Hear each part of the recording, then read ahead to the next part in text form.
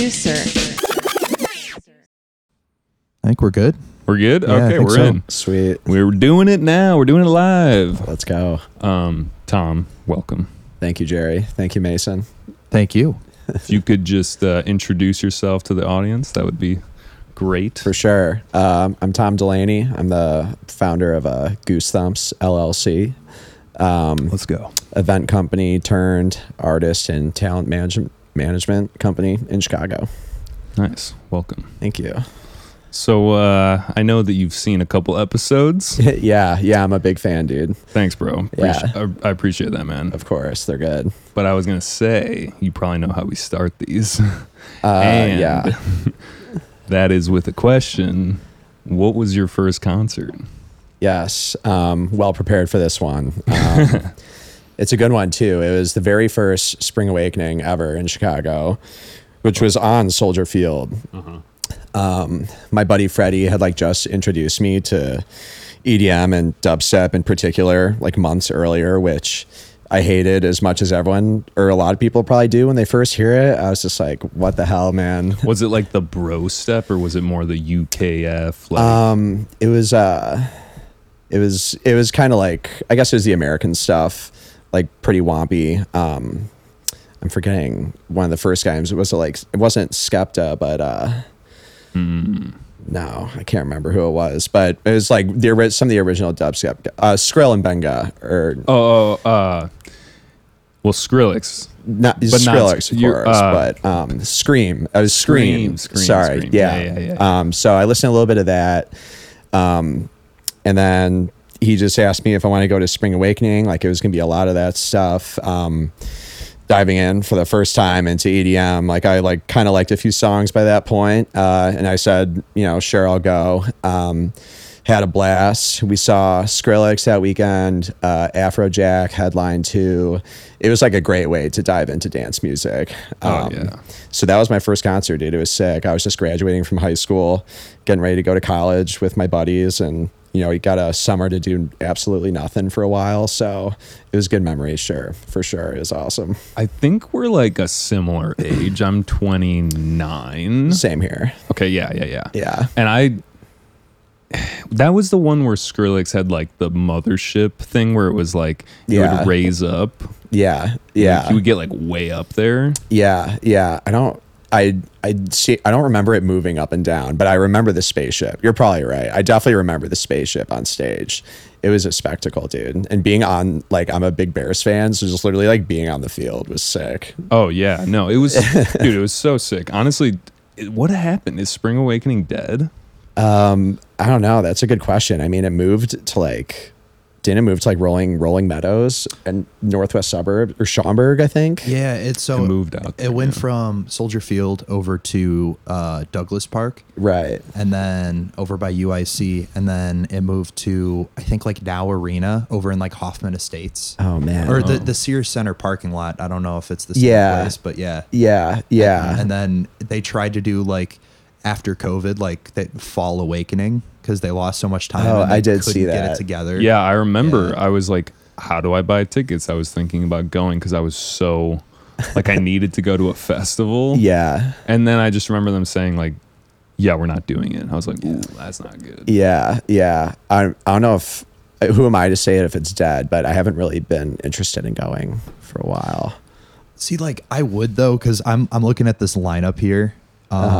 From 2011, and if they brought this lineup back, I would probably go. I'll show it here. You can't. The thing is, you can't retroactively. It's 2020 hindsight. You're dude, how are all these people on a bill? Yeah. Because now they're so much bigger, right? So, but let's hear some names. Yeah. So we got Skrillex and Afrojack, Benny Benassi, Moby, Flux, Carl Cox. Oh my God, dude! I can't believe I didn't even remember all those guys. Yeah. Oh, I know. Carl Cox back in the day, you would have had to been an old techno head to. I remember I saw Carl Cox and I was like, nah, I wanted that dubstep. Yeah. And then they had. Oh man, you know what I loved about Spring Awakening was all the trance people that they brought through. It was like the last Chicago trance music events that we'd hear. So like Ferry Corsten, Marcus Schultz, Laid Back Luke, not really trance, but Ferry Morgan Page, dude. Like this is that's awesome. Yeah, this is pretty cool. Yeah, I would have diven into those trance guys way more now. I was not into that back then. You were like ahead of the game somehow. I was not like a trance guy back then, but you. Because when Spring Awakening was actually my first festival, but I went the year after, and I had only ever seen 2 dance music artists. It was Deadmau5 and Armin. So we'd kind of just bounce around from every stage. Like, got to peep the house stage. You're like, okay, Chicago house, like that's pretty cool. Yeah. Obviously, go over to the main stage and do your cherry picking to like Carnage or whoever it was. And then, the trance stage was always like never like terribly packed. And it was just fast and you're like, oh, I'm sweaty. Like this is fun. That was cool. Damn. You just reminded me though. I my first show actually was not that. It was Pretty Lights opening for Skrillex at Congress. Like the winter before that. Wow. I guess Spring Awakening just trumps that, like in spectacle. Maybe that's why I remember that was that like first festival. Yeah. So maybe. Yeah, I guess I don't know that. I just thought of that first, but yeah, I mean, Congress that was a piece of history for EDM. I think across the country. I think that place was pretty well known, and obviously in Chicago. Yeah. If you like dance music, you went to Congress a number of times. Probably saw Zed's Dead there 10 plus times. A lot of good experiences there. It's still like, it still says Congress on the front of the building. Like they haven't touched it, which is kind of funny to walk by. There was a rumor that they were going to revive it. I heard that too. And then that never happened. Maybe. There's probably so many code violations on there. Yeah. Dude, that place was jank. I remember they would like, and I don't even know how young we were, but like, I just remember some kids would get kicked out for like doing like drugs or something, and they would literally just take the drugs, and I swear they'd just be like, oh great, now I have drugs. Like the security, and then like you could get back in, but there was just like a slap on the wrist. They were like, yeah, don't do that, but we're gonna take these. Well, I remember hearing some bad stories about security too, and I don't know, like Bass Nectar would play there, other artists, and like people would be geeked up that they're bringing their own security. They're like way chiller security staff tonight. So I remember like that was the rumor, like, oh, we're good. Yeah, rumor may be true. I don't know, but I just like remember kids like getting excited for that too, which is funny. Yeah, and I mean now the Concorde's like pretty good. I love Concord. That's my favorite venue. Concord in Chicago. Legit is like great sound. Yeah, the perfect door size. People, look, I don't know. Maybe you're having a bad day. Not very nice. No, they get bad. Not as bad as Aragon, though. Dude, they won't let you in with nicotine at Aragon a lot of times. Yeah, my buddies have experienced. But yeah, I love Concord, man. I've seen so many great shows there. Yeah, me too. Hip-hop and dance music. Really good spot. Yeah. You know what's something that like, I just don't know the answer to this, but you know how back in that time period everything was put on by React? Yes. Yeah. Like, or like Silver something. I forget what the name of the company was, but not remembering them. Regardless, like React, I'm pretty sure owned the Mid. But like, what happened to these companies? Did they just get eaten up by the forces at B that are right now? I thought React got bought up by SFX. Okay.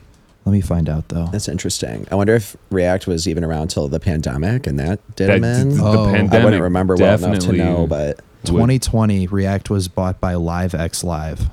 Okay. I don't even know them. There's even things where like, I remember when I was buying tickets, this is like my conspiracy brain going. When I was buying tickets back in the day, it was through, I mean, like Ticketmaster's still a thing, obviously, but I forget what the other company was. But now it's like AXS or like Dice or something. Yeah. And Dice feels like it's for smaller shows, but AXS feels like it's for like the more like Radius or something like that. Yeah. But I'm also That's like, pretty accurate. I feel like it's the same thing that nightclubs do, where they changed the name, but it's still the same mega corporation. Yeah, just like repackaged as something cooler and sexier. Yeah. It's really not. Like, I bet you if we looked at the money trail, it would just be like, see, I knew this was inevitable. As announced prior. Lady, go leave us now. She's protecting us, man. Okay. But yeah, the ticketing and promotion companies become hard to track. Yeah, exactly. Yeah. We need to do like a dark, you know how like, maybe I'm just like too much on YouTube now, but I swear if you put dark in the title, you're hitting that SEO. Like, people love dark history or like the dark underpinnings of like why shit happens. Yeah, yeah. Getting into the conspiracy tangent Exactly. a little bit. But I was Yeah. going to say, I feel like a good little deep dive, maybe like I don't even know, like an episode non-podcast would be just to deep dive on like where the money trail is. That'd be a That's good a good one. idea. Little bonus episode. That'd be kind of fun. Yeah. And we could like wear tinfoil hats. That'd be stupid. Anyway, back to the show. You know, Tom, you do a lot of stuff. Yeah. And one of those cool things is the Goosethumps. Right. Killer name. Thank you. By the way. Got to credit Shout my buddy. What's the bass? Got you What does guys it say on the fitted. back? Well, the back of the shirt says, we bring you the bass. Yeah. So, but the goose is bringing you a bass fish on the shirt. So that's one of my merch design feats. No, it's good, man. Yeah. Thank you. But I kind of want to. We got to do a lot of origin stories. I feel like that's always important. Yeah. Absolutely. How did this come to be? Like, when did you get the name? How did that get finalized? Yeah. Like, Yeah. Absolutely. So 2019, I was still just trying to be a DJ producer at that point. Trying to get myself bookings, like emailing my own credentials and songs and mixes to promoters. And that was proving pretty fruitless. So it wasn't so exactly like I'm going to do this, but Halloween was coming up. And I was just like, so I get, the main reason I probably can't get shows as a DJ is because I wouldn't sell that many tickets, which is true. But I was like, I would probably get like 20 people to go. And then, so my three buddies who also DJ and produce, they would also for sure get 20, 25 people to go. So I kind of rounded them up in a group chat and was like, would you guys want to just like put our own show together for Halloween this year? We'll just promote it ourselves. I'll find a venue. We'll sell tickets and just have like a pretty like underground EDM type dance party. And they were all down. And so the name Goosethumps, that was originally a name for a Halloween party, which, spooky, goosebumps, Goosethumps. And that name stuck because we just all thought it was dope. We're like, let's keep this for the long term. But yeah, and then so I guess that's how the larger idea came to be, just like combining forces of lesser known artists, like independent local guys. Like I followed so many dope producers on SoundCloud who I loved their music, and I was like, I've never seen them on a bill. I know they don't play shows at least very often. So let's just like extend this model to the larger producer community in Chicago. And that's how that was kind of the spawn of the idea. So Halloween, me and my three buddies played, the three guys who would go on to be my starting partners with the company. And then we did one more show with just us playing, because at first, like, the easiest way to get people in there was off our own networking, like the big step to just like stepping back and doing the event production and filling the bill with other artists. That was going to be like an initial risk for sure. So we did our second event on our own. And then, so COVID happens. So we have two dope events in person. And then we got thrown that massive curveball. Ended up continuing to go well though. So our first show with other artists, like the model that took us to the end of last year, it was with Delany, was like the biggest name on there. Cozy Kev, and anyone who knows the Subu Music Collective, it's like Aviate, Hanksty. They work with Palpa too. Palpa was there for this next one. and Cozy Kev, I mentioned him. I think that was everyone. But I posted on Reddit just like, yo, new event promotion company in the EDM scene in Chicago. Like, we're gonna do all the heavy lifting on the event. Just like, we just need artists to play who are like good or talented or you know small bar of quality. And Liney and his boys, Hank Sturfer is the first one who hit me up. He was like, yo, I produce with all these guys. Let's do something. And so that actually was going to be an in-person show. We had met before the pandemic started, but ended up being a live stream called Bass Bubble, which the venue was like an all-white thing. Like, it kind of looked like a little futuristic bubble. Like the branding hit. It was cool. Did you guys do something with the Reset guys? We did. So this was in August, and then they were the next one, and that was for Halloween. I remember that. Yeah. Yeah, and they had we got like Blake, Cam, Jake played, Nada played, Ellipsis, Cam Stacy. Yeah, thank you. And TYGKO spit some bars there too. So that was really sick. And this whole time too, I'm like learning OBS Studio, which is like just how you make live streams. Same. Yeah. Yeah, dude. Like, I mean, I was just like crash coursing myself in it. But the stuff looked good.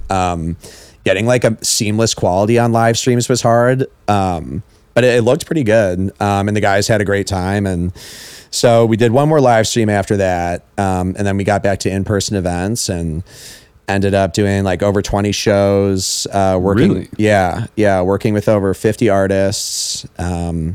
Got like 5,000-6,000 attendees total across the shows. And obviously like the whole idea behind it is supporting local and independent artists. And our total fees paid to the talent by the end of all the events was over $10,000. Wow. So that was money that we helped generate for local musicians in the city.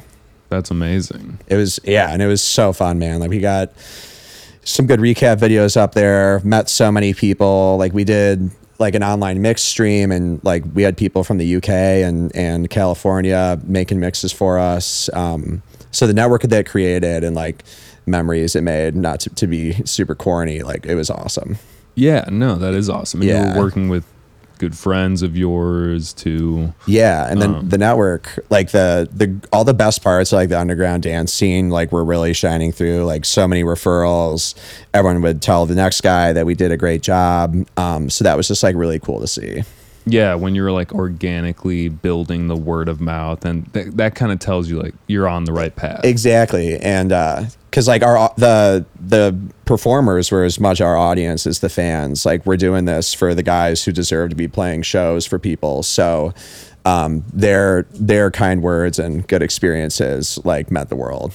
Mm-hmm. Yeah, that's dope, man. Yeah. So one of the things I wanted to ask was just that, like, you know, you're working with other people, and you know, you mentioned that you reached out on Reddit, but was it like almost all word of mouth at a certain point, or was there time and energy spent into reaching out to people, and like how did that? Heavy on the latter, I guess. To dive into it, it was more like when I would reach out to people, they would be familiar. They'd be like, "Oh yeah, my buddy told me you guys did a great show with them." So, you know, our like contact us wasn't bursting at the seams, but like when I would reach out to people, they'd already be like pretty acquainted. Like maybe they saw the recap video, you know, they talked to their buddy who just played, and that made the agreement process that much more simple. You know, having a few good referrals.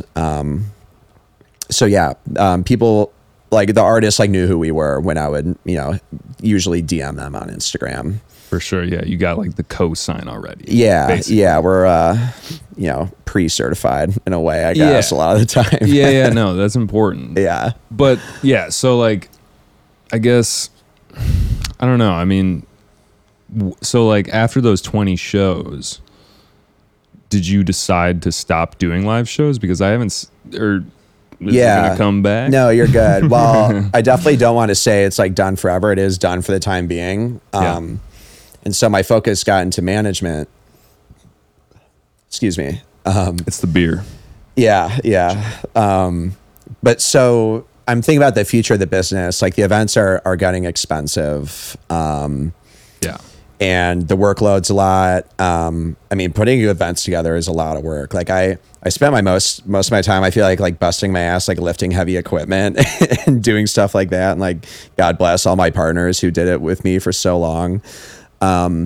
But so I was thinking of a phase 2 in the back of my mind. And, as I'm making this massive network of musicians and DJs in Chicago, like management was a very natural first thought. But, we were like cruising on the event. So I was like, I'll let that come to me. Mm-hmm.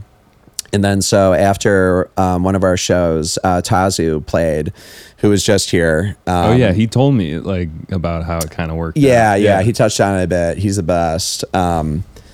But so he hit me up after the show, and he told me to let him know if I knew anyone looking to manage. He's like, I'm looking for a manager. If you have any good references, like let me know.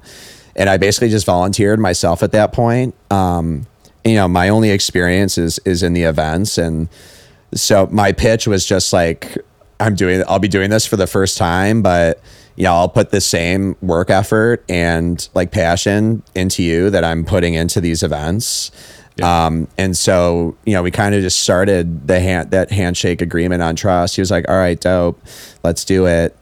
And it was sick. He was my only client for about a year, got him a bunch of small shows, just helped him push his music, and stayed in really close touch throughout that time. And we've made a lot of progress. We're working on a lot of dope things. But then, so he that was the only time I kind of got myself my own client. The next two guys, Cozy Kev and Care, they asked me to manage them, which I'm sure they'll vouch for if they listen to this. But yeah, dude. And they just gave me a call, long story short, asking me if I'd be down to help them kind of more of a long-term way. But the cool part was that like I gave them the same pitch I gave Tazu, which is, pitch is the wrong word. Like I was literally just like being an honest. You were upfront and honest. Yeah, exactly. Like I was just like, yeah, dude, like you have my word that I'll bust my ass and like, do everything I can. And like, it'll be a little bit trial by fire. Like I'm going to be learning as we work on stuff. But they were both down, dude. I still work with all of them. And I think the cool part is that, like they were down in light of my lack of true management experience. Like they probably could have all chased someone who's had a lot more years under their belt doing management. But like, I think there was a lot of trust there. And like, I was friends with them before we had ever started talking business. And they just saw the type of work that I put into Goosethumps events. And so it was pretty much based on that, I think, which I think is the really cool part. Yeah. So I kind of want to go back to the events for just a sec because for sure there was a lot, dude. It's good stuff. Yeah, because like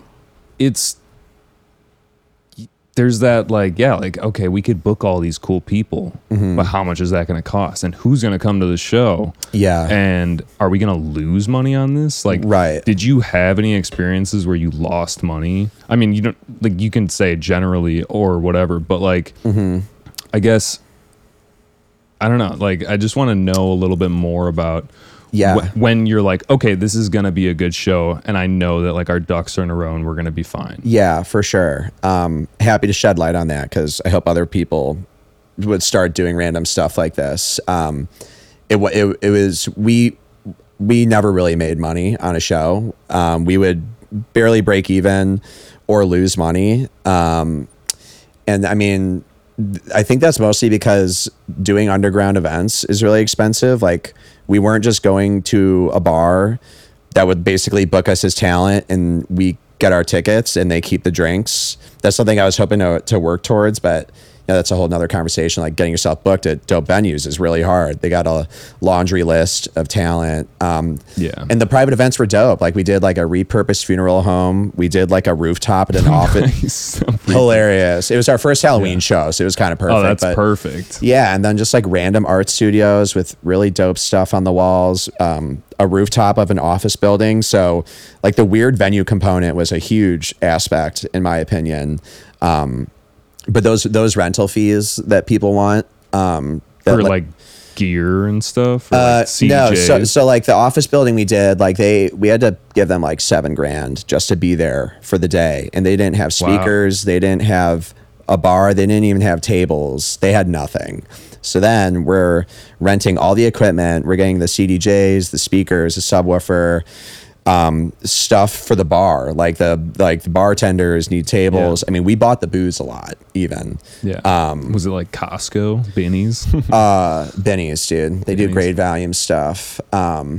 But and also we're not making money on the booze. Like we actually did do this legally. Like of course anyone can illegally sell alcohol, but And just like send it to a Venmo or something. yeah. So and we were hiring bartenders, and they keep their drink sales because they're licensed bartenders. So Yeah. we're only getting money on ticket sales, and the expenses just outweighed the ticket sales almost every time. Which maybe an expert could have done more, but I mean, outside of getting into legit venues, which I guess I just didn't have the network for at the time. Like that was the only way I saw to do it. And I don't think you can jack up the prices of an underground dance music show. Like we were doing $20-$30, like, and that's what it should be, dude. Like you can't charge someone $50 to go to a random art studio, like off the beaten path. It makes it not cool to start with. And we would do open bar stuff when someone, maybe the ticket center is $60-$70, but you're getting a whole day of drinking with that too. So What was the highest ticket that you had? So I mean, the highest one with we did like an open bar Halloween party, which I think got to like $75. So, but you get like drinks. You can stand at the bar all night. Like, yeah, Okay. I won't. Okay. No one would do that, obviously, but yeah, like, Or like who did that because they're like laying on the ground. and then you're blackballed. Right. No, but yeah, man. So it was good value.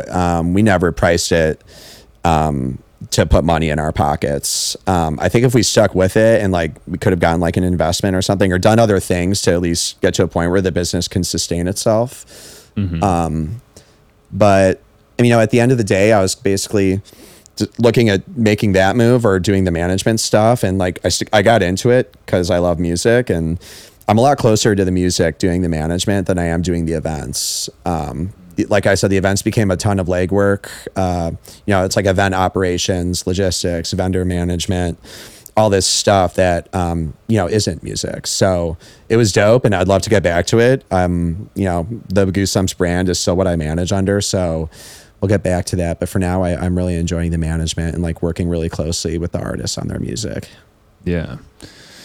Yeah, man. It's tough. Yeah, It's that was a tough, long-winded dude. answer. No. I like it. I almost want to keep talking about it, but I don't want to get too technical with it. Yeah, because- no, you're good. I guess so. The way we were able to keep doing it is, I think, teaming up with your buddies who love it. Yeah.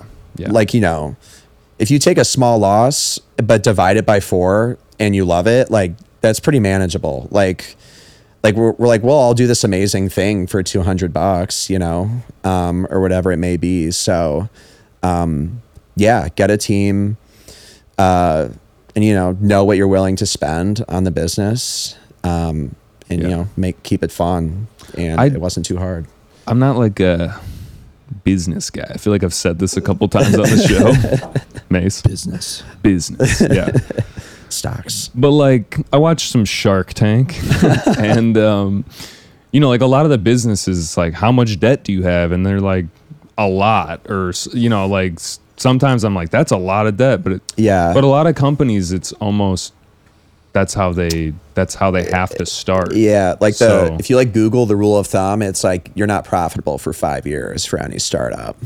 Right. Yeah. So, but I mean, that's not like good advice for other businesses. Like if you get into something else and you're just, dude, I still haven't made any money. It's like, dude, you work at McDonald's. It's like you're getting paid. You're not even starting a business. No, but I don't know, man. It's just, I don't know like what the metric is in the event space. Like, should you be not making money in the start, or you know what I mean, just to get the word and get? Yeah, I don't know either. I mean, I know I can say I've not worked with a lot of people, even just like I'm like going in as the student, like, how'd you do this or whatever, and everyone says, like people with venues even, that there's no money in events. So it really is a labor of love. But I'm sure that's a scale thing too. You know, once you have enough volume. Once your radius. Yeah.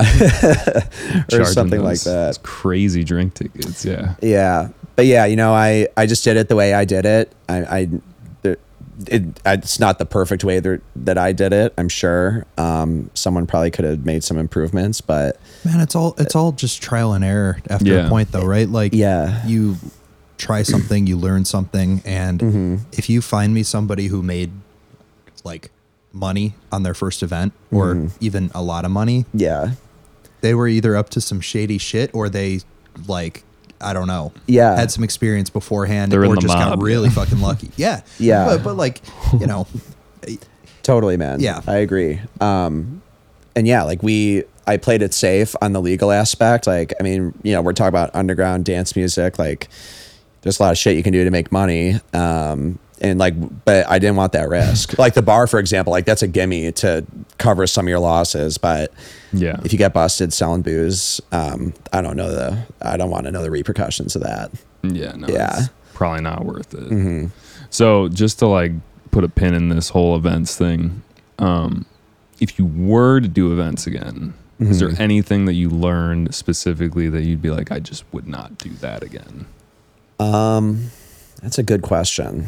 I don't know if I made any like grave errors that I would love to take back, but what I would have done maybe is partner with a venue, be like, well, you know, maybe do like a 5 or 10 event contract, and then they're going to knock down that price for you on the rental fee. And now maybe you can start making some money to put back into your business. Cause every time, I mean, that's just basic, like, you know, if you sign on for 1 year, it's going to be pretty expensive. But if we get you for 5 years, we'll cut you a great deal. You know, just something like that as an example, to make it more sustainable. Buying in bulk. Yeah. But, you know, like all the different venues were dope. So I don't even know. But definitely the fiscal part, you know, could have been improved. But it's all good. Yeah.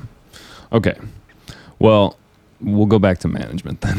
But also I wanted to go back to something we talked about before the show, and that's that, you know, you were a producer, you were a DJ. Right. And, you know, it's almost like, it's not like the major leagues, like where, you know, there's so few people that make it. There are a surprising amount of people that if you stay in the game, you can make it. Yeah, absolutely. But like, you know, I feel like, you know, when we were talking about, you were like, that just didn't seem like your path, but you still wanted to be in the creative industry, but not necessarily creating stuff. Right. You know? Right.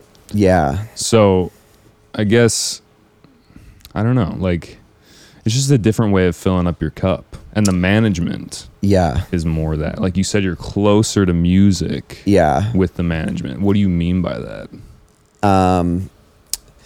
Like, you know, whereas before I may have been like hiring bartenders or renting speakers at Guitar Center or like doing all these random things that go into event production. Now I'm like listening to the songs that these guys are working on. I'm like looking at the content they're making to promote their music. Like my favorite sessions are just when we have a video chat and my guys will just show me like all the amazing songs they're working on, just like a good whip session.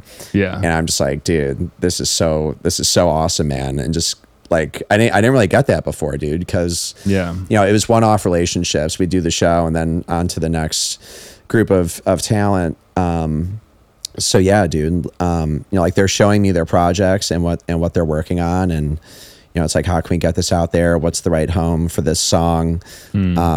You know, and you know, that's the crux of my job now. And I really, really like it. It reminds me why I got into it in the first place. And obviously, like you said, I was a producer before. Like that creative gene has not gone anywhere. Like I still love art and creating. And so being able to help with that however I can is kind of how I've found myself in the space. Which has been really gratifying. I did have a quick question for you though. Sure.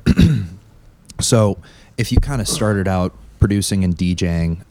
Yeah, And maybe you still do a little bit here and there, just kind of for the vibes, for the fun of it. of course. Was there a moment that did you ever have, two-parter. Did you ever have Two-parter. kind of the dream? Said no two-parters. No, yeah, sorry. That was in your contract, bro. Did you ever have like that, dream that really gets everybody into production and DJing in the first place, like getting to that level? For sure. Yeah. Like picturing yourself on the main stage. Definitely. Exactly. Definitely So, had those thoughts. Did you ever have kind of a moment where maybe you kind of came to terms and you accepted, like, you know what? Like, that climb seems very difficult to get to. It seems like maybe not my trajectory, or maybe like I just don't want to put the work in to get to that point, or like maybe in some cases, not saying this is you or anything, like I just don't have the creativity to get there. Like, what was kind of the turning point to get you into the more business side of things? Yeah. All valid reasons to opt out of that also, side note. But I mean, first off, like I'm not as talented as these producers that I think are amazing. Which, it's tough to talk about, because I think everyone should make art for themselves as much as they like. Like, if you love making beats, it doesn't matter if anyone listens to it. But I guess to scratch my itch, so to speak, like I was like, I don't know, I felt like I was like, I need a place in this industry somehow. And maybe like, and I can scratch this itch in ways that are easier than trying to become a famous producer, in ways that suit me better. Yeah. And so I think after that first event, when I had just like organized a pretty dope small event, I started looking at myself as like, can I be happy making like behind the scenes contributions? Yeah. And I was like, yeah, I think connecting people. Like And like you're in the space, man. Like, everyone I talk to makes art or makes music. And so I think after that first show was like, I can appease this creative need of mine in ways that are more accessible for me. Definitely. Yeah. I feel that, because I mean, it feels like, just on a personal note, that is somewhat happening to me. Like, in the sense that I've put the podcast in front of my own personal music production. Yeah, 100%. It's just like this feels like it has more legs, or there's also like this aspect of producing that it feels, and I'm not saying this towards like anyone specifically, but it feels like it's about you. Mm-hmm. You know what I mean? It's like, oh, this is my music. Like, I make it for my fans or whatever, but it's like, at the end of the day, I'm the one on the stage. Yeah. And I think for myself, I'm not saying I don't want to do that still. Like, that'd be cool. Mm-hmm. Of course. But if you're going to put your 10,000 hours in, like, it's hard to do two things or something, Yeah. So. And whenever I made beats, and I mean, this is probably really common, but I was so hung up on the validation of it. Like, when you post a banger and get 20 plays, I'm just like, man, like, I don't know what else I'm supposed to do here. Which again, always, really shouldn't matter if it's for you. But I was like, if this is how I want to get big here and, do music stuff in general, there's got to be a better way. Well, I feel like this is almost like the most real important point that we've had on the show in a while, that it's okay that, like, if you think music is really cool and you want to make it and you want to be a part of it, that you don't have to be the center of attention. Yeah. And I'm not saying that's a bad thing. I'm just saying you don't have to be the producer. You don't have to be the DJ. Yeah. There's so many different facets of the industry that you can get into. Yeah. And still feel like, wow, I'm part of a greater good or a bigger thing than myself. Totally. I think that is definitely the essential message. There are so many roles behind a great DJ or any great music act or any great artist. So yeah, I couldn't agree more, man. And I guess just to kind of second off that, like, if you are feeling like that, like, just try doing something different, like, one time. And like for me, that was putting an event together. For you is, maybe for you is doing the podcast, or, someone else, like, you want to start a blog, just like think about those other avenues that might make you happy, and you probably won't rack your brains so much, and you might find something you really like. It's probably gonna be a grind either way. Yeah, of course. But yeah, I agree that maybe it's like it's like the definition of insanity. You just keep doing the same thing and not getting it, or expecting a different outcome. You're like, yeah, you got to try something different. Yeah, I think a good way to look at it is like, will you be proud of it if it like doesn't like blow up? And I think if the answer to that is yes, like that's a great thing to pursue. That's a good point. Keep doing That's it. a good way to put it. Yeah. Like if you're feeling like what we just did, sometimes after the podcast, I'm like, we just did God's work. Yeah.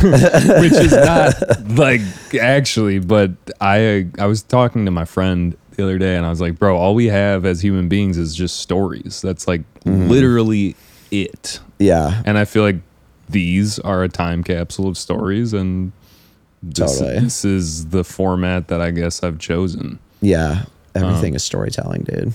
Even music, Yeah. Or dude, a dish. Like how much whenever you watch like a food show, they're like, yeah, it brings me back to like my grandma's cooking. It's always the grandma or like the nostalgic cooking. Yeah.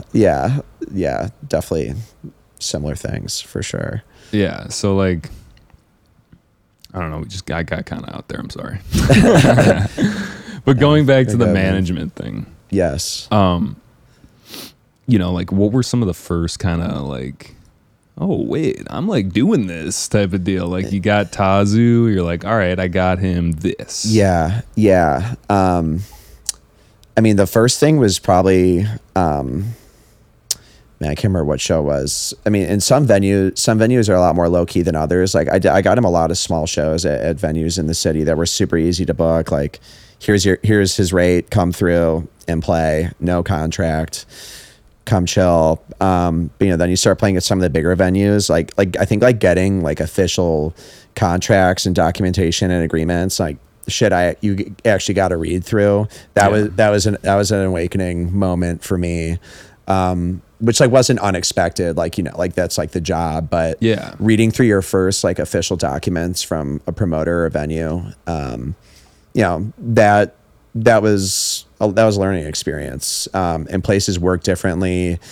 Some people like won't, like they have all these weird things you need to do to get paid. Like, I know this place we just booked at, his payment was really delayed. And, I'm emailing these guys, where is it?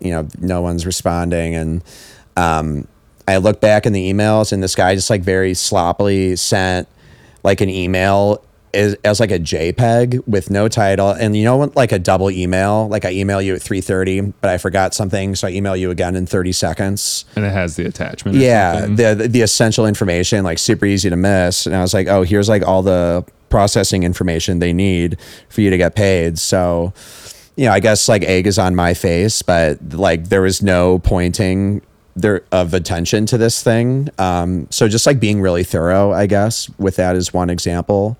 An organization too, like these email chains get to like 10, 15 people. Oh yeah. One person seems to be each doing like a very particular job. So yeah, staying organized, man. You gotta know how to CC. Yeah. Lots of pretty CCing, basic, but yeah. So yeah, man, I do Google Sheets and Excel sheets, and I keep a big schedule. I have like multiple schedules just on my computer, on my refrigerator of do this, do that. So I guess those are a few things I've learned in the first few months. Yeah. I'm curious just because I think a lot of people, this has helped, just any like AI things that have been helping your workflow. I'm trying Have you implemented any of that? Only for like copywriting. You can be like, write me a contract for this, or even like creative copywriting. Dude, I just thought of something that I'm like, I got to do that. So so copywriting for what specific purpose? You could do like marketing Instagram posts, for example, like promote this event with these key components, and like it's cool because of this, and it'll write you like some really good stuff. And even just going off the rails for a sec, like I'm like doing a job search right now, like it will spew up creative writing for you really quickly. Like if you got to write a bunch of cover letters, Oh yeah, dude. It's type the it shit. in. Yeah, you can even like give it like the vibe. Be like, I'm like this type of guy, Dude. Yeah, it's wild. You can have it generate something and then be like, say this in like a chiller manner, or like a more laid back tone, and it'll be like, right on, bro. Yeah. Not actually, But something like that. I've been saving all these articles about how to like optimize use of Chat GPT that I've been meaning to get to. So I'm in like the beginner stages of using it, but I feel like, I mean, there's so much insight about Chat GPT now that I think would be insanely useful. So I'm trying to get more into that. yeah, for sure. No, but I mean, I just, when you said like email chains and stuff like that, like when it comes to writing stuff, I feel like that is so, dude, imagine, this is going to sound like so boomer, but imagine being in school and just like being like, oh, I'm going to just write this paper. Yeah. So like, yeah. Yeah. I don't even know. It's I wonder how crazy, that's even monitored anymore now. I mean, who knows? Yeah. But yeah, I don't know if it could be used like email chains would be tough because you're usually responding to things. Specific thing. Yeah. Yeah. Like technical requirements and like hospitality advanced type stuff. But I mean, yeah, sorry. What were you no, saying? you're, I mean, but I was going to say like, it's AI. So I'm sure you could like put that in and be like, respond to all this, but I don't know. I haven't implemented it yet. I'm probably not at the level I need to be. I would reap a lot of benefits from that just yet, but I'm sure it could be achieved. I was just curious. Yeah. Cause I've used it for like cold call type things, like generate, and then you got to like modify it a bit, you know, make it a little bit more personal. It's wild though, man. I can't believe how quickly it feeds you back your answers. Don't you feel like the whole AI thing was like, holy shit, AI? And then now it feels like there's still advancements, but we're like kind of more like, all right, we get it. It's still going to be insane. It became commonplace like rapidly. Really fast. Yeah. Yeah. So fast. Yeah, man. Like in a disturbing way. 'Cause, Yeah. I mean, almost in a disturbing way to me that it's like under the radar. Like now that it's not like a fad, it's not hot right now. Yeah. It's The wave's already done. it's like gonna keep getting way more advanced, and we're gonna be like, oh wait, what? It can do that now? Yeah. Yeah. It's crazy, man. All right, yeah, not to derail into AI. But yeah, man, like just I don't know. Do you have any specific goals in mind with the management, like year goal, 5-year goal? This is just like a quick side tangent before we get into that, is we were talking about how things move so fast with someone, and how a 5-year goal doesn't even seem It's as tough. it doesn't, like back in like 1920, having a 5-year goal was like, yeah. But now having a 5-year goal, especially for like businesses, it's like, dude, you got to have like a 6-month goal. That can only be achieved by setting a bunch of shorter term goals. Right. Yeah. You know, like, But all that aside, yeah. any specific goals for you, like something that you really want to get for your guys and be like, dude, that would be sick? Yeah. I mean, I'd say they're all like a step short of playing major festivals regularly. So I'd really like to get them all there very soon. I mean, Tazu just played Heat Wave. Yeah, congrats Amazing on that. start. Yeah, that was all him, dude. He has a great network. He knows a ton of big artists and promoters in Chicago. They have better networks than me in a lot of ways, which I'm not shy to say. A lot of times they create the opportunity, and then I'll handle the business and dirty work of it. And that's just fine. Another thing that was made clear between both parties, like in every scenario. But yeah, you know, playing festivals, and they're all at different places too, but I don't know. I think there's something to be said about, like, I think there can be a hyper focus on playing shows immediately when maybe you should be building your catalog a little bit more. And this is just from learnings. Like, I just spoke to Toma, who was on here. Yeah, shout out Toma. Yeah, he's done some amazing work. And yeah, man, like, because when you are starting to get big, people are going to say, well, how many Spotify's like monthly listeners do you have? And how much this and how much that? And, you know, when you're a year or two down the road, would you have rather have made like a few $100 on a few small bookings that you grinded for, or would you rather have like the resume you need to play like an amazing booking? So I think like I'm just for me generally, this is nothing specific to anyone, but like really focusing on like the groundwork and the discography and content and the TikTok core like content. Yeah, like what's there when you look at this dude up. So what do you think would be more important in terms of like, there's a balance, I'm sure. You got to have some music, you got to have some like social media presence, but like let's say you had like 5,000 monthly listeners on Spotify, but you had like 50,000 people following you on Instagram.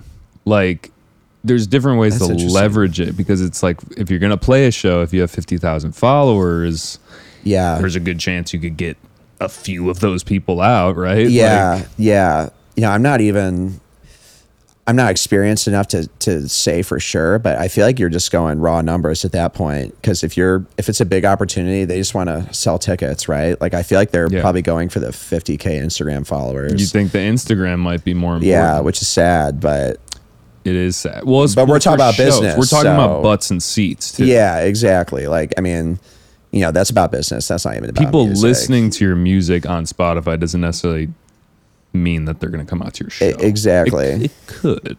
It could. There's so much geography based with Spotify too. Right. Like really good strategists like look where their listeners are and like will book shows there, which I guess sounds obvious as I say it, but I know that's like how a lot of it is done nowadays. Yeah. Getting into all those stats. Yeah, like you see random cities on like small tours for like mid-sized artists, and like that's why Kankakee. I don't even. Yeah, no, exactly, man. Just like Waukegan. states you can't place on a map. Like, yeah. Must have a small fan base there. Rhode Island. No, I don't know. Rhode Island's probably fine. It's just small, Yeah, because it's something, I don't know. I also was just thinking like about how if you had 50K Instagram followers or whatever, social media, and then what if your account just got hacked, bro? This is just something, okay, like, I don't know if you've thought about, I was just thinking about this the other day. I would hope you would have like a certain level of support from Meta at that point. Like you must, they can't give customer support to everyone, but if you're verified, they'll be like, all right. Yeah. Well, can't you like buy like? No. Yeah. That was the joke. The blue. Like, yeah. No, I got you. That sucks that the blue check means nothing now, basically. Yeah. I mean, any person can straight up pay a lump sum of money and get it, right? Is it pretty much that simple? And it boosts your shit too. Like, I think it's like, you're like 3 times more, seeable. That's probably not the right word. I guess I get it for them. That's too bad. I don't know. It's kind of a nice goal to attain that you can now just buy. Yeah. It's like that A$AP Ferg song. Yeah. It's like that blue check going validate me. Yeah. Not like anymore. I used to play 2K, like NBA 2K, and you like boost your guy with virtual currency, but you just like pay like $100 and make your guy a 99. Like what fun is that? You're not working for anything. Dude, that is something that is so real. Like, I mean, just to go back to video games for 1 second. Yeah, like do a quick tangent. Like, I played like shooters, like Modern Warfare and stuff, and like you can just buy to get to the stuff. I wish that they just gave you all the shit in the start, bro. Why can't we all just be on like that? Or at least give me the guns that are like basically the most. I don't know, man. It's just this is well, it's just kind of like business ruins everything in a way. Like they're just raking it in, but it's not very chill. No, or like common man focused. Me and Mace, I think we were just talking about some stuff like this. How like everything is rigged. Before we got. Yeah, before you got here, I'll conspiracy geek out on like professional sports being rigged. And stuff like terrible calls at the end of the games and stuff. Super Bowl. Yeah, dude.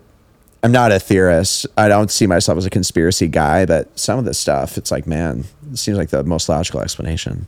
I'm the antithesis of a sports guy. Like I like playing sports, but I just don't watch them. So people just will be like, Yeah, dude, and they just traded this guy. I'm like, yeah, Yeah, it's rigged. that's wild, bro. Like, I don't know anything about that. Yeah. Well, at least you play. You're not the antithesis, though. Well, I don't even really play anymore. I'm just saying, like, playing sports is fun. Yeah. Watching sports can be really fun too if it's an exciting game. But That's what I love about the music industry, man, is like everybody in it, nobody really talks about sports much. It's all just about music shit. Like, Are you a sports guy? Breath of No. fresh air. No, I do the exact same thing. Mace you do. is part of a frat, dude. No, I'm just kidding. We have an ongoing Always joke. Ongoing joke that Mace is part of a frat and you also love sports. And I love sports, dude. Sports. No, like, you know, at the YMCA, the guy would walk in and he'd be like, Lakers, huh? I'm like, Yeah. Dude, the sports gear is the worst. Like I've just, like wearing a hat, like, oh, big fan, huh? It's like, no, man, it's just my cool hat. Dude, just back off. I used to live in Wrigleyville, and like, when you live in Wrigleyville, this is for Chicago people. You just, I don't care how big of a Cubs fan you are. Maybe you could deal with it, I guess, if you're a really big Cubs fan. But like, you just can't deal with it because whenever there's a Cubs game, it just becomes insanity. It's like, so annoying. Yeah, I mean, I do like baseball. I'm a Cubs fan. Yeah, but I mean, that would suck a lot. Living it, yeah. And I'm like, okay, I'm I like it. But then there was a point where I would just wear like Cubs stuff just to like fit in, just to be like, yeah, no, for sure. Just get everyone off your back. Yeah. Like it was like my camouflage. That's funny. But yeah, anyway, should we like have some fun, play a little track? I know that this is not the main reason that you came No, you're here, good. But I thought it'd be kind of fun. Yeah, no, I was super down when you asked. I dig the 3 that I sent you. So you guys can let it rip. I'm down. Anything you want to hear first? Yeah, so you got my super raw file names on there. Oh, yeah. I think the first one I want to hear is called sick.chill.wav. Oh, yeah. Wave. Oh yeah. The song is called Mon Freud, which is French for cold world.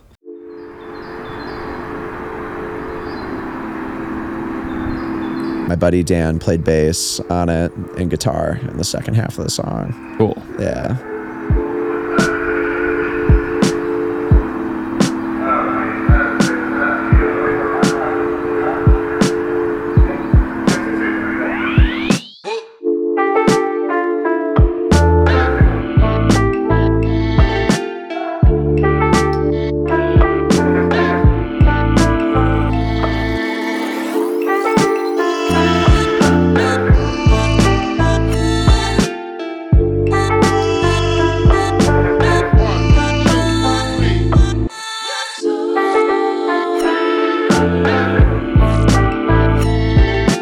Ooh, I like all this side stuff going on. I was a big panning adds so much to a song, I think.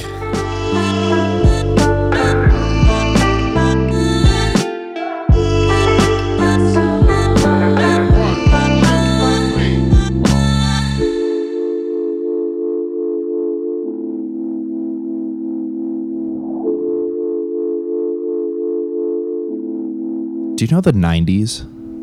The 90s? The era? The 90s, no, like the Banger era. Are you a 90s kid? No. British producer, I think. Like beat maker. I might. This is so reminiscent of him.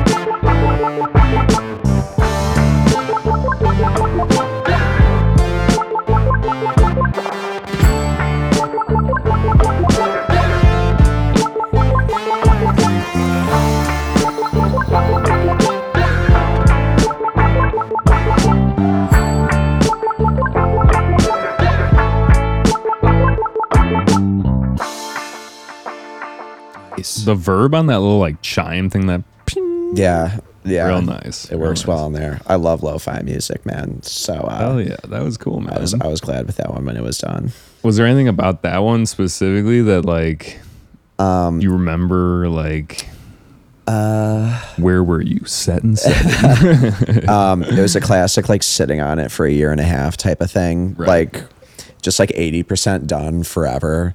Kind of scared to go back into it because like it's so good. I'm just like, let's mess it up or something. But yeah, dude. Like I said, my buddy Dan played the bass and guitar on it. It's super fun to work with him on it. He's a real musician. He's in a band. He's been playing for years. So I learned from him. But yeah, dude, that one is just like very aligned with music I love. Like I almost always have lo-fi or some type of ambient vinyasa yoga sound going on in my apartment at all times. So that was super on point with that type of stuff I always have going. Like I was like, this could come on shuffle in a playlist that I have and it would fit right in. And that's what I was most proud of about it. Do you listen to like meditation music type of deal? Like what is vinyasa yoga? I guess that was just like a vibe descriptor. Okay. I mean, a lot of it is no drums. A lot of it is truly just like ambient. Like I'm an Apple Music guy, which, I'll get crucified for, but why? I don't think so. Just because the whole world uses Spotify. Because they were there first, man. It's a great app. Like I started on Apple and I'm not leaving. I'm too used to it. I will say the one thing that Apple really has on Spotify is that they'll post entire sets from DJs and they'll have the individual tracks on there. Does Spotify not do that? No. That's huge, dude, man. I love how they do that. Yeah. No, because like Arc will like post actual like sets. Yeah, I was always impressed. They'll have like IDs on there. I'm upset. No, they'll put IDs on there, and you can cut to each like track as they're transitioning, or just listen to the whole thing. But what about Rogan? I'm just kidding. Yeah, Dude. that's why I'm switching off. Like that's actually dope though. So it's kind of like almost like Mixcloud or something. Like, damn near, but you can actually like in. skip between each. That is really like, impressive that they have that. Yeah. Also, the interface is dope. Like the app just looks beautiful on your phone, which is typically an iPhone. So that's cheating, I guess. But yeah, man. Nothing wrong with it. I don't know how we got to the wait. I was saying, last gloat on Apple is they make amazing playlists and they have a lot of like one of them is called Flow State, which it's like, I guess like the paragraph description is like, this is great for like vinyasa yoga or like focusing or studying or blah blah blah. And so it's like a lot of lo-fi and ambient, but I mean there's millions of these playlists. So and I guess I wouldn't say I listen to it, like I'm not like I'm going to go see what like all the new ambient guys are dropping, but it's just like soundtrack for living, I guess, Yeah, no, I just have it on while I'm like cooking or doing whatever around the house. Yeah, reading, it's really good for it too. I don't know what it is with like Spotify, but I end up listening to so much of the same music, and I don't know if it's inherent to like Spotify or if I'm just like. One thing I hate is that like a lot of times I feel like I'll shuffle on Apple and it goes to very similar pack of songs, and I feel like it's like picking your favorites, but it's like I want a true raw shuffle. Me too. Dude, Spotify does the same thing. It's the dude, like stop that's going. what I'm saying. Yeah. Like I like get deep in there. Like my playlist, my liked songs on Spotify are probably like 6,000 or 7,000, maybe more now. Yeah, and I hear maybe 400 of them. Yeah, like I feel like there should be a slider for like true shuffle or like preference shuffle. No algorithm shuffle. Yeah. Versus, dude, do you think we're gonna hit that point where we're just like, people are going to be in the streets like, we don't want the algorithm. We don't like, or I don't know. Like, I don't know, man. I don't know if it's pissed me off more than it's helped me find dope shit. So yeah, there's a balance. Yeah. Like, sometimes it's like, dude, yeah, I did want that. And then you're like, stop feeding me the same thing. I'm sick of it. Yeah. Like, I got something else I got to put out there on this topic.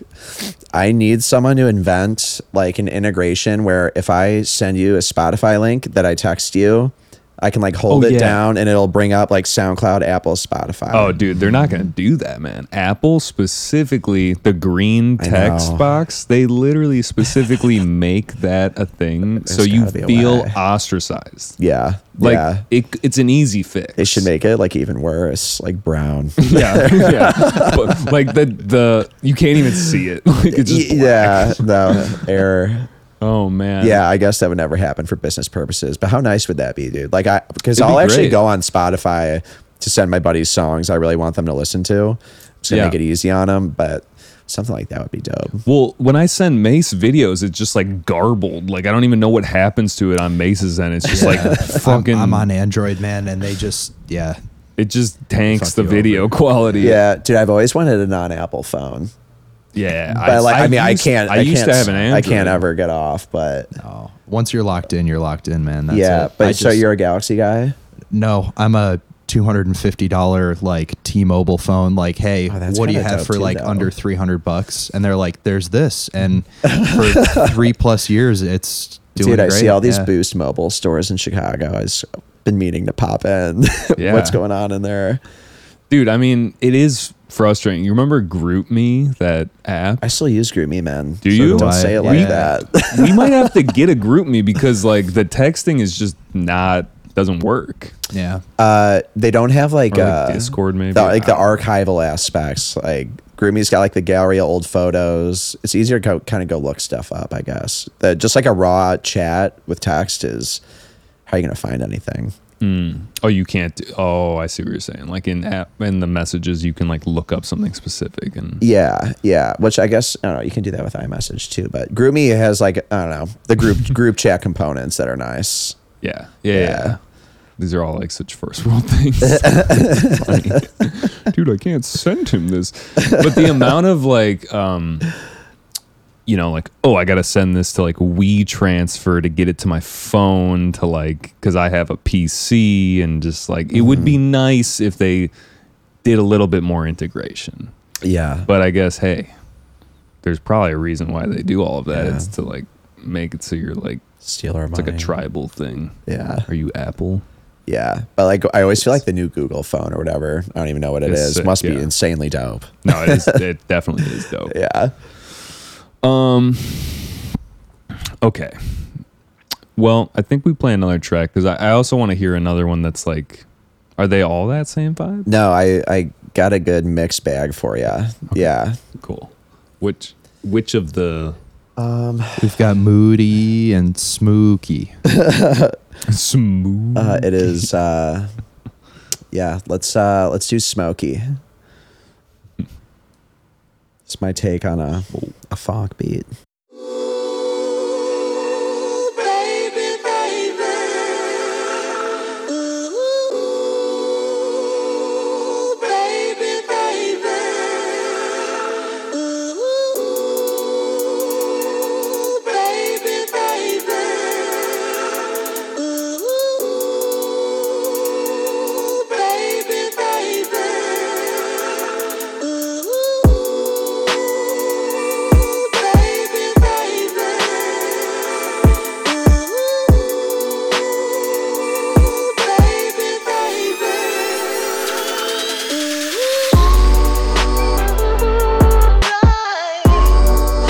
Oh yeah. I gotta send you some guys after this, dude, because this Please is do, like man.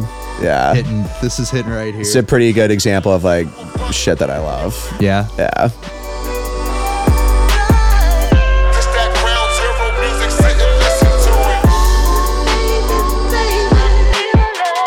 This confessions of a Lord, confessions of a Lord. The rap book is my Bible, just for reading through it.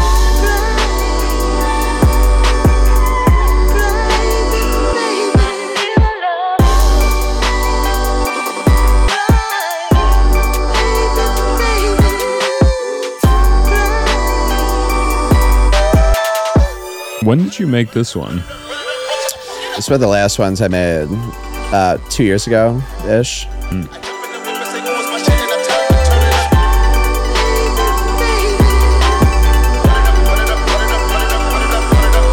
This one goes in the car Oh yeah. Great car song. This is a great driving song. Yeah. You gotta be going kind of quick. Yeah. Gotta No, be this is cruising a highway bit. speeds. Yeah.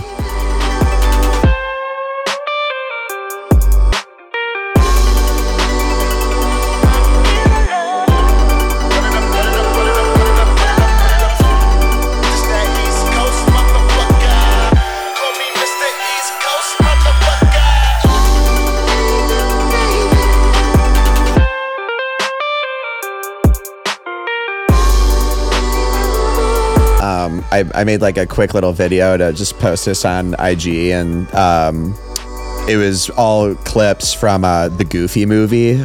His kids he's graduating on the last day of school. He's like running out of school and like jumping in people's swimming pools and shit on his skateboard. Just pretty good vibe to visualize the track, I think. Goofy movies were good. Was there more than one? I think so. Yeah, I think there's a couple. Jerry's like, yeah, there's like 4. You know, I've seen them all. Here are their names. Yeah. No, I don't know. Yeah, that was sweet.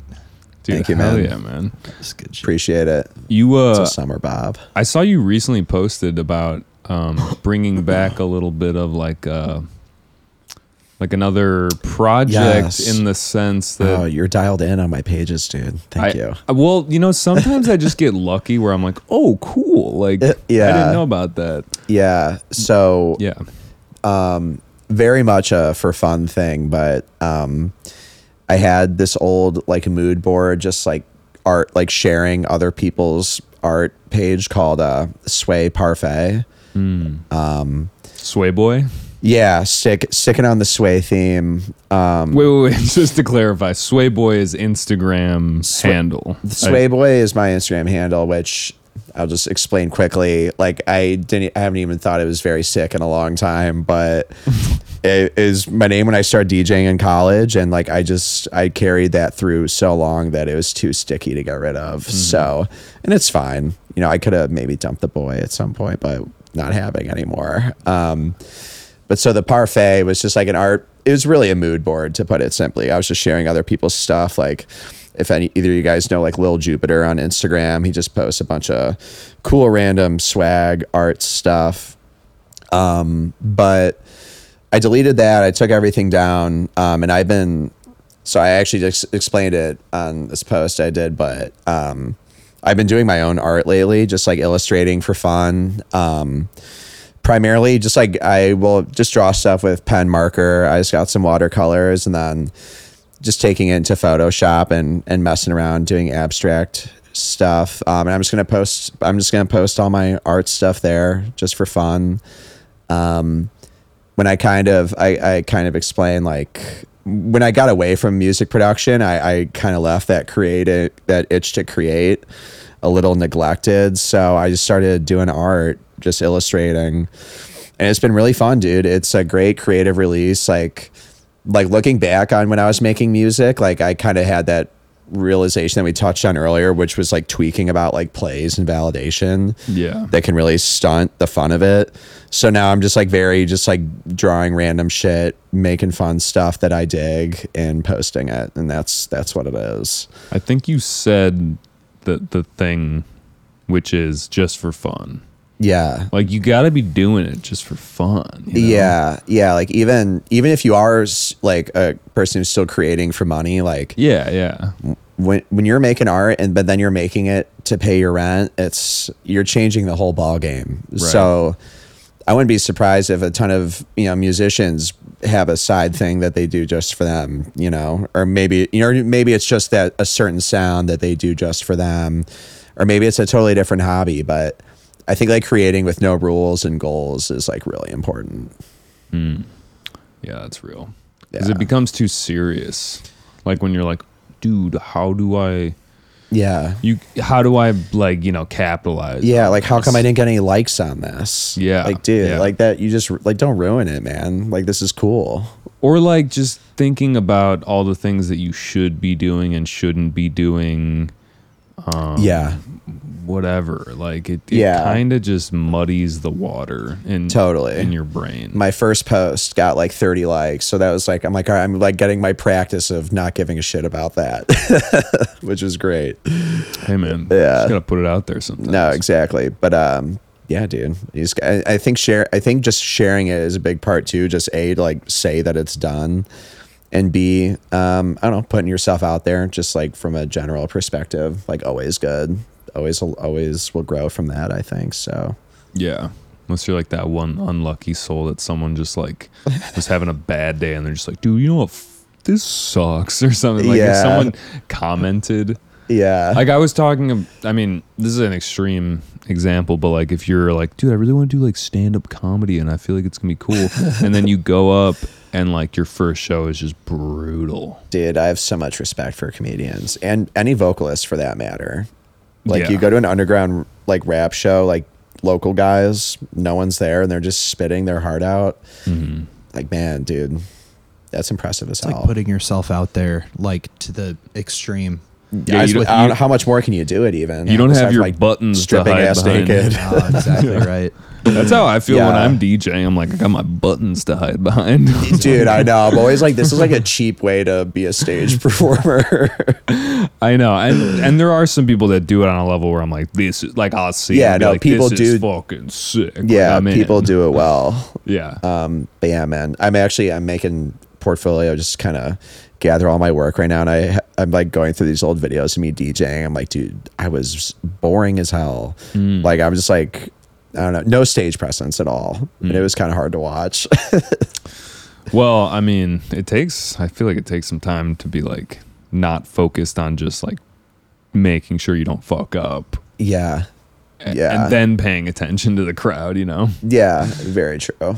It can add a lot though, dude. I've seen like every video that's been taken of me DJing, and I'm just staring down at their like getting really technical with my mix, and I'm like Yeah. putting like 80% of my work into the 20% that nobody gives a shit about. Right? Yeah. Like, yeah. A video of just a DJ and like you can't see the crowd at all. It's like, it's just a guy standing there. Yeah. Oh my god! But you can make That's it so look. funny, dude. You can make it look cool if you get the right angle. Totally. Yeah.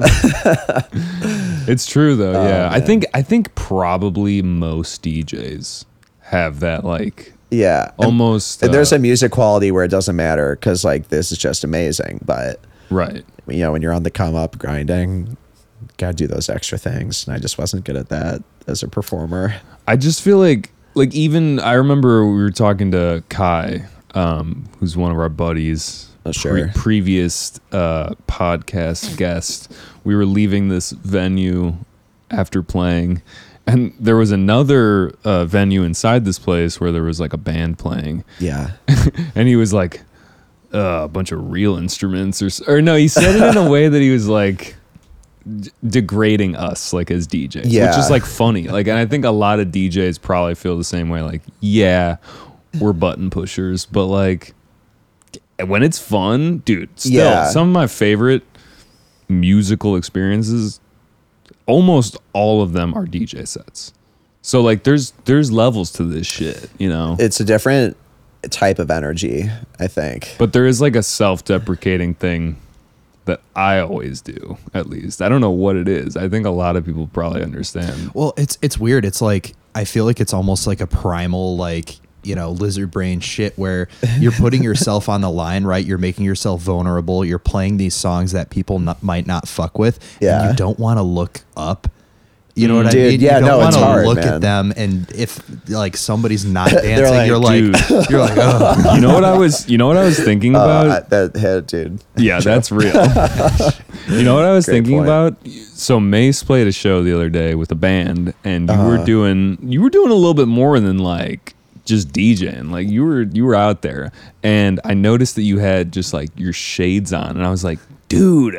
Not a bad move. I get it now. Like Yeah, I not a bad move. understand why DJ Snake always wears shades, or like people wear shades in the club. It's because he's looking at his crossfader. Yeah. It's because you don't really want to like, you don't want people to know where you're looking. Yeah. No, well, I when you said that, I remembered just like being scared to look at the crowd a few Yeah. times. Like that's fair. I think that's a real fear. It definitely is. Yeah. Okay, wait, this is a really random thing, but it's so funny and it's like lore among my friend or me and my one friend. But there's, you know how like DJ Snake always has those same shades? Yeah. There's a picture of him and he doesn't have his shades on and his eyes are like cross-eyed my or like they're God. like looking in different directions. And for a long time, Like, me did and- the internet get him? or yeah, was no, his- no, Maze. Look at Okay, that. It's just okay. like DJ Snake without his glasses. And for a long time, me and my buddy were just like, bro, what? That's why he wears the glasses. oh. And then I found the real picture one time and I was like, oh, someone just like photoshopped Internet this. got him good. Dude, but I was so convinced. Do you see? Dude, Dude, swing it around, man. It's so yeah, wait, what's that? bad. It's Oh one of my those God. Twitters. Hang on. I just like, Oh, I just remember having a visceral reaction. Oh is man. that it? Yeah, that's the one. Dude, there's no way anyone bought that at least. I like, did. that's completely unbelievable. I was like, that's why, dude. Because we had like an ongoing joke. We were just like, dude, he's always got the shades on. And then we saw that and we're like, dude. Yeah. Damn. Oh, man. Good times, good times. All right, well, let's run the last track since we got it. Yeah, and then just one more. we got a wrap up question. We'll send this baby home. Sick. Sounds good, dude. Cool.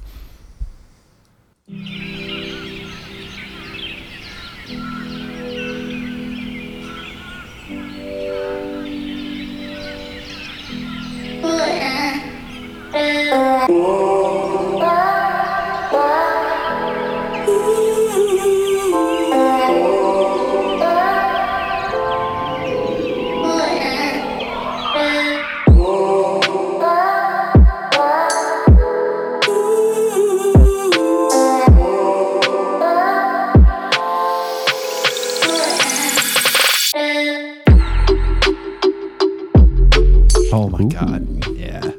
Smooth. Dude, this Thank is you. crazy. Like this, like I'm not like dating your music at all, but like this takes me back to like 2015, like Totally. smoking in my car, like driving through like Yeah. cold winter nights, snow would coming down, and it's fuck like.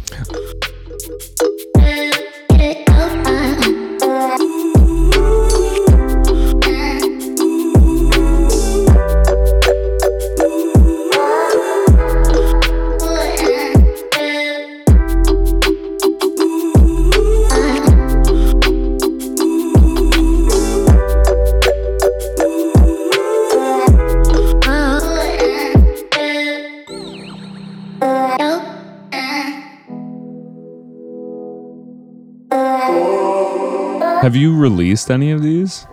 Or are they like SoundCloud? They're tracks? all out everywhere. So Really? Yeah, you can go run it up. Cool.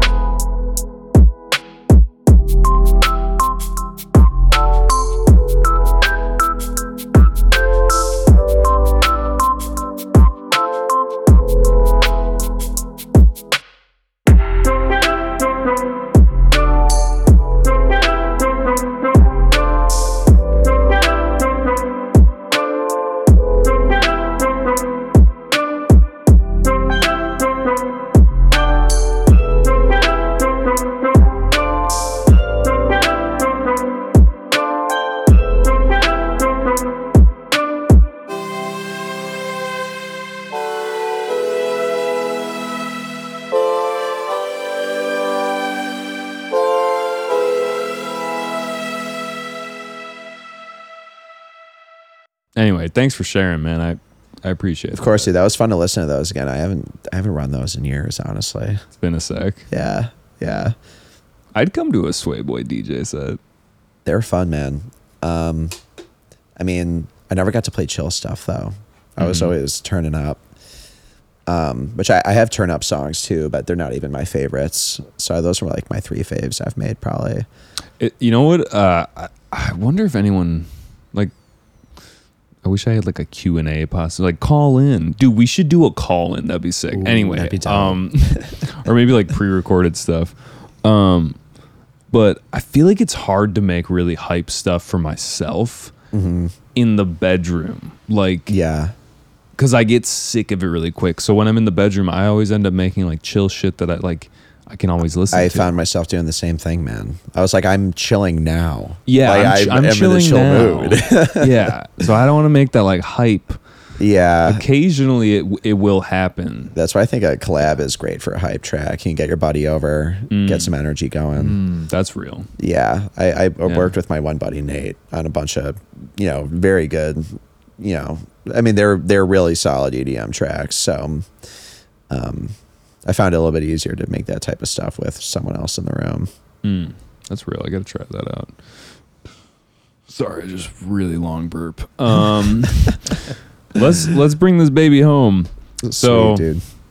as you're probably aware, I ask a wrap-up question, and speaking of bangers, what was like the most banger concert, sick favorite concert you've ever been to? Yeah. I knew you were going to ask me this. I never quite landed on an answer. No, yeah, I still haven't either. Really, It's tough, dude. But I guess, maybe, for sure one of the most pivotal ones for me was a Mr. Carmack show I saw in Austin, Texas. I mean, he's for sure my number one dance music inspiration. Maybe my favorite musical artist of all time. Could do a whole pod of just about him. But I also met him at the show. He's always just chilling, dude. He was totally chilling. I met him a couple times at his shows. He's just walking around. Yeah. I know he's completely sober now, and he almost seems like a maybe more fun guy to run into. He was like super quiet when I met him, totally nice and polite. I just ran up to him. I was like, yo, dude, the fanboy pitch. I was like, I'm a massive fan. I worship you. May have smoked a joint together. And then he just threw down one of his classic eclectic sets with a ton of chill beats and dubstep and trap and like disco house. And it was really fire. It was cool that I got to meet one of my biggest inspirations. And, yeah, it was I can't remember the name of the venue, but it was in Austin, like 2017 maybe. So that was cool. So many others too. I saw Great Dane at Subterranean here not too long ago. Love Great Dane. His new album is amazing. Definitely within the same. Yeah. Dude, do they have that, him and Great Dane have that track, Cocaine, or I think, yeah. Yeah, but like So kind of fire. funnied out somehow. I can't remember how exactly it's spelled. And yeah, dude, I love a ton of indie rock too. I saw Japanese Breakfast a few weeks ago. I saw her last year too.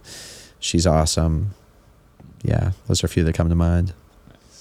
Yeah, dude, Carmack is like the unrequited goat. Like, he's just the guy. Yeah. But it's funny. He just stays in the underground. Like, he's still a big name, but he's not like it seems as like big as he could. Yeah, he clearly be. chose a route to do what he wants. Yeah, I think because he could be producing top 40 if he wanted to.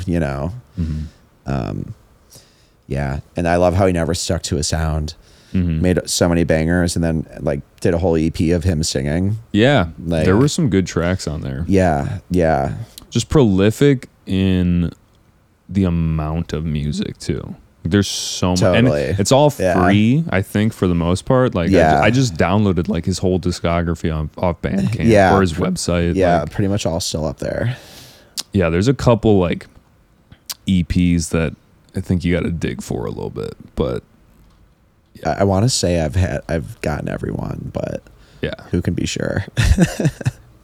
Yeah, I recently just started like downloading some music lately and like having it on my computer, and I'm like, this is fun. Like Yeah. I don't have to stream this. Like it's just I this is what I own. Yeah. It's not quite vinyl. Yeah. No. but I'm it's getting like back into it's like a Bandcamp throwback. too, dude. It's Yeah. nice. It's like there was a sacred thing about what you have on your iPod, and like now you can listen to everything. Yeah. And what you end up listening to is like suggested shit from Spotify or Apple Music, and like I just don't like that.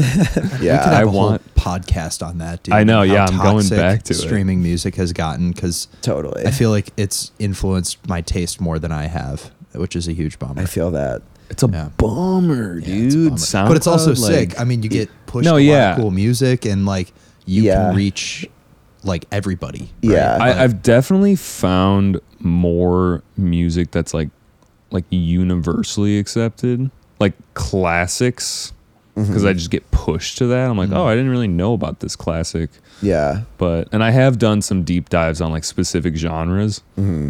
But yeah, it's just I don't know. I always beat myself up for actually not listening to my own playlists more. Like I'm constantly looking for new shit. I'm like, dude, I gotta go listen. I just found all this dope stuff. Like I gotta go back and revisit. Like I do, obviously, but I need to do it more. Yeah. I feel you. I just made a playlist for like summer, and I was listening to it at the beach, and I turned to my friend. I was like, dude, this is a great playlist. And I was like, or no, I kept going like, this is a great song. And I was like, yeah, of course it's a great song because I put it in my playlist and like I like this song. Like I foresaw mentioning this today. Like just the classic, like, what's this gas I'm playing up for my own playlist right now? Yeah, I have no yeah. idea. I just don't remember it. I don't remember the song at all. Yeah, you liked it once for 5 minutes and moved on with your life. Here's a quick question before we wrap. Is there like a name for a playlist that it's like your grab bag playlist where you just throw shit because you're like, I don't know what to put this in yet? Yeah, it's called Sway Sandwiches. Sway sandwiches. And this is just for me. Like, I mean, maybe my 2 of my 5 friends on Apple Music have give it a little spin, but yeah, that's like my everything eclectic. Don't know what's coming next playlist, and I love it. I have like a playlist where like I'll put everything and then maybe sort it later, but probably not actually. Yeah. And it's just called Keepers. Nice. Do you have one, Mace?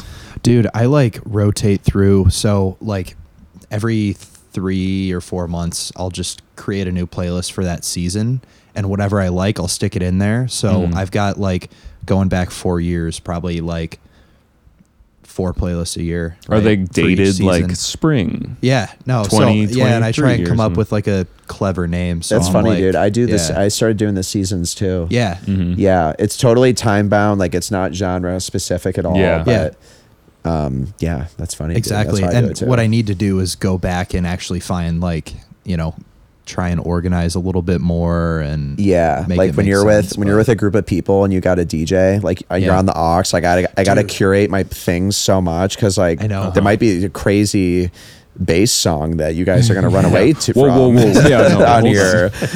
No, yeah, An ad. you could literally make like 20 different playlists for like shit that like, I would listen to with my friends, or Yeah. like just shit that white people like, and nobody's like, still people are going to be unhappy, and you're like, I Yeah. don't have a playlist for every single scenario. Yeah, totally. I go to my Keepers playlist, and honestly, half the time I'm like, none of this will work right now. Yeah. So Well, I just go in there and That's you fine. just gotta delete the risky ones, and usually like the Yeah. meat of it will be Yeah. remotely agreeable. there was a time where I was doing like, now that's what I call music or something, like just joking.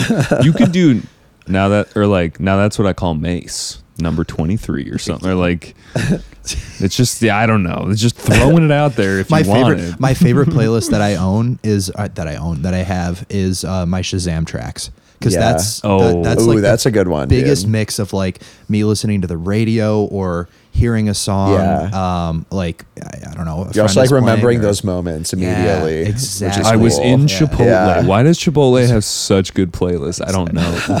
Dude, they swear. do actually. I've heard First some time really I good heard ones. like Kate Renata was, I think, at Chipotle. I was like, this is yeah, hot. yeah. I've heard some bangers at Chipotle too. Yeah. Fuck, there was something else I was gonna say, but totally forgot it. And that's why we should end. Brother, thank you for coming on. That was awesome, Any man. shout outs that you'd like to give out? Yeah, for sure. Shout out to you guys, Jerry and Mace. That was super fun. Thank you. Shout out to all my artists, Tazu, Cozy Cav, and Care. A few more on the way as well. And all my guys who helped me do Goosethumps to start. J. Ray, Freddie, Nate, Andrew Dilo. They did a ton of work with me, and I'm here because of them. So, Oh yeah. yeah. Pour one out for the boys. Still very close with all of them. Nothing to be poured. I'm but like yeah. saying that they're dead. Also not on my floor. Not tonight. All right, guys. Well, thank you so much, and we'll see you next time. Good stuff. Later. Later.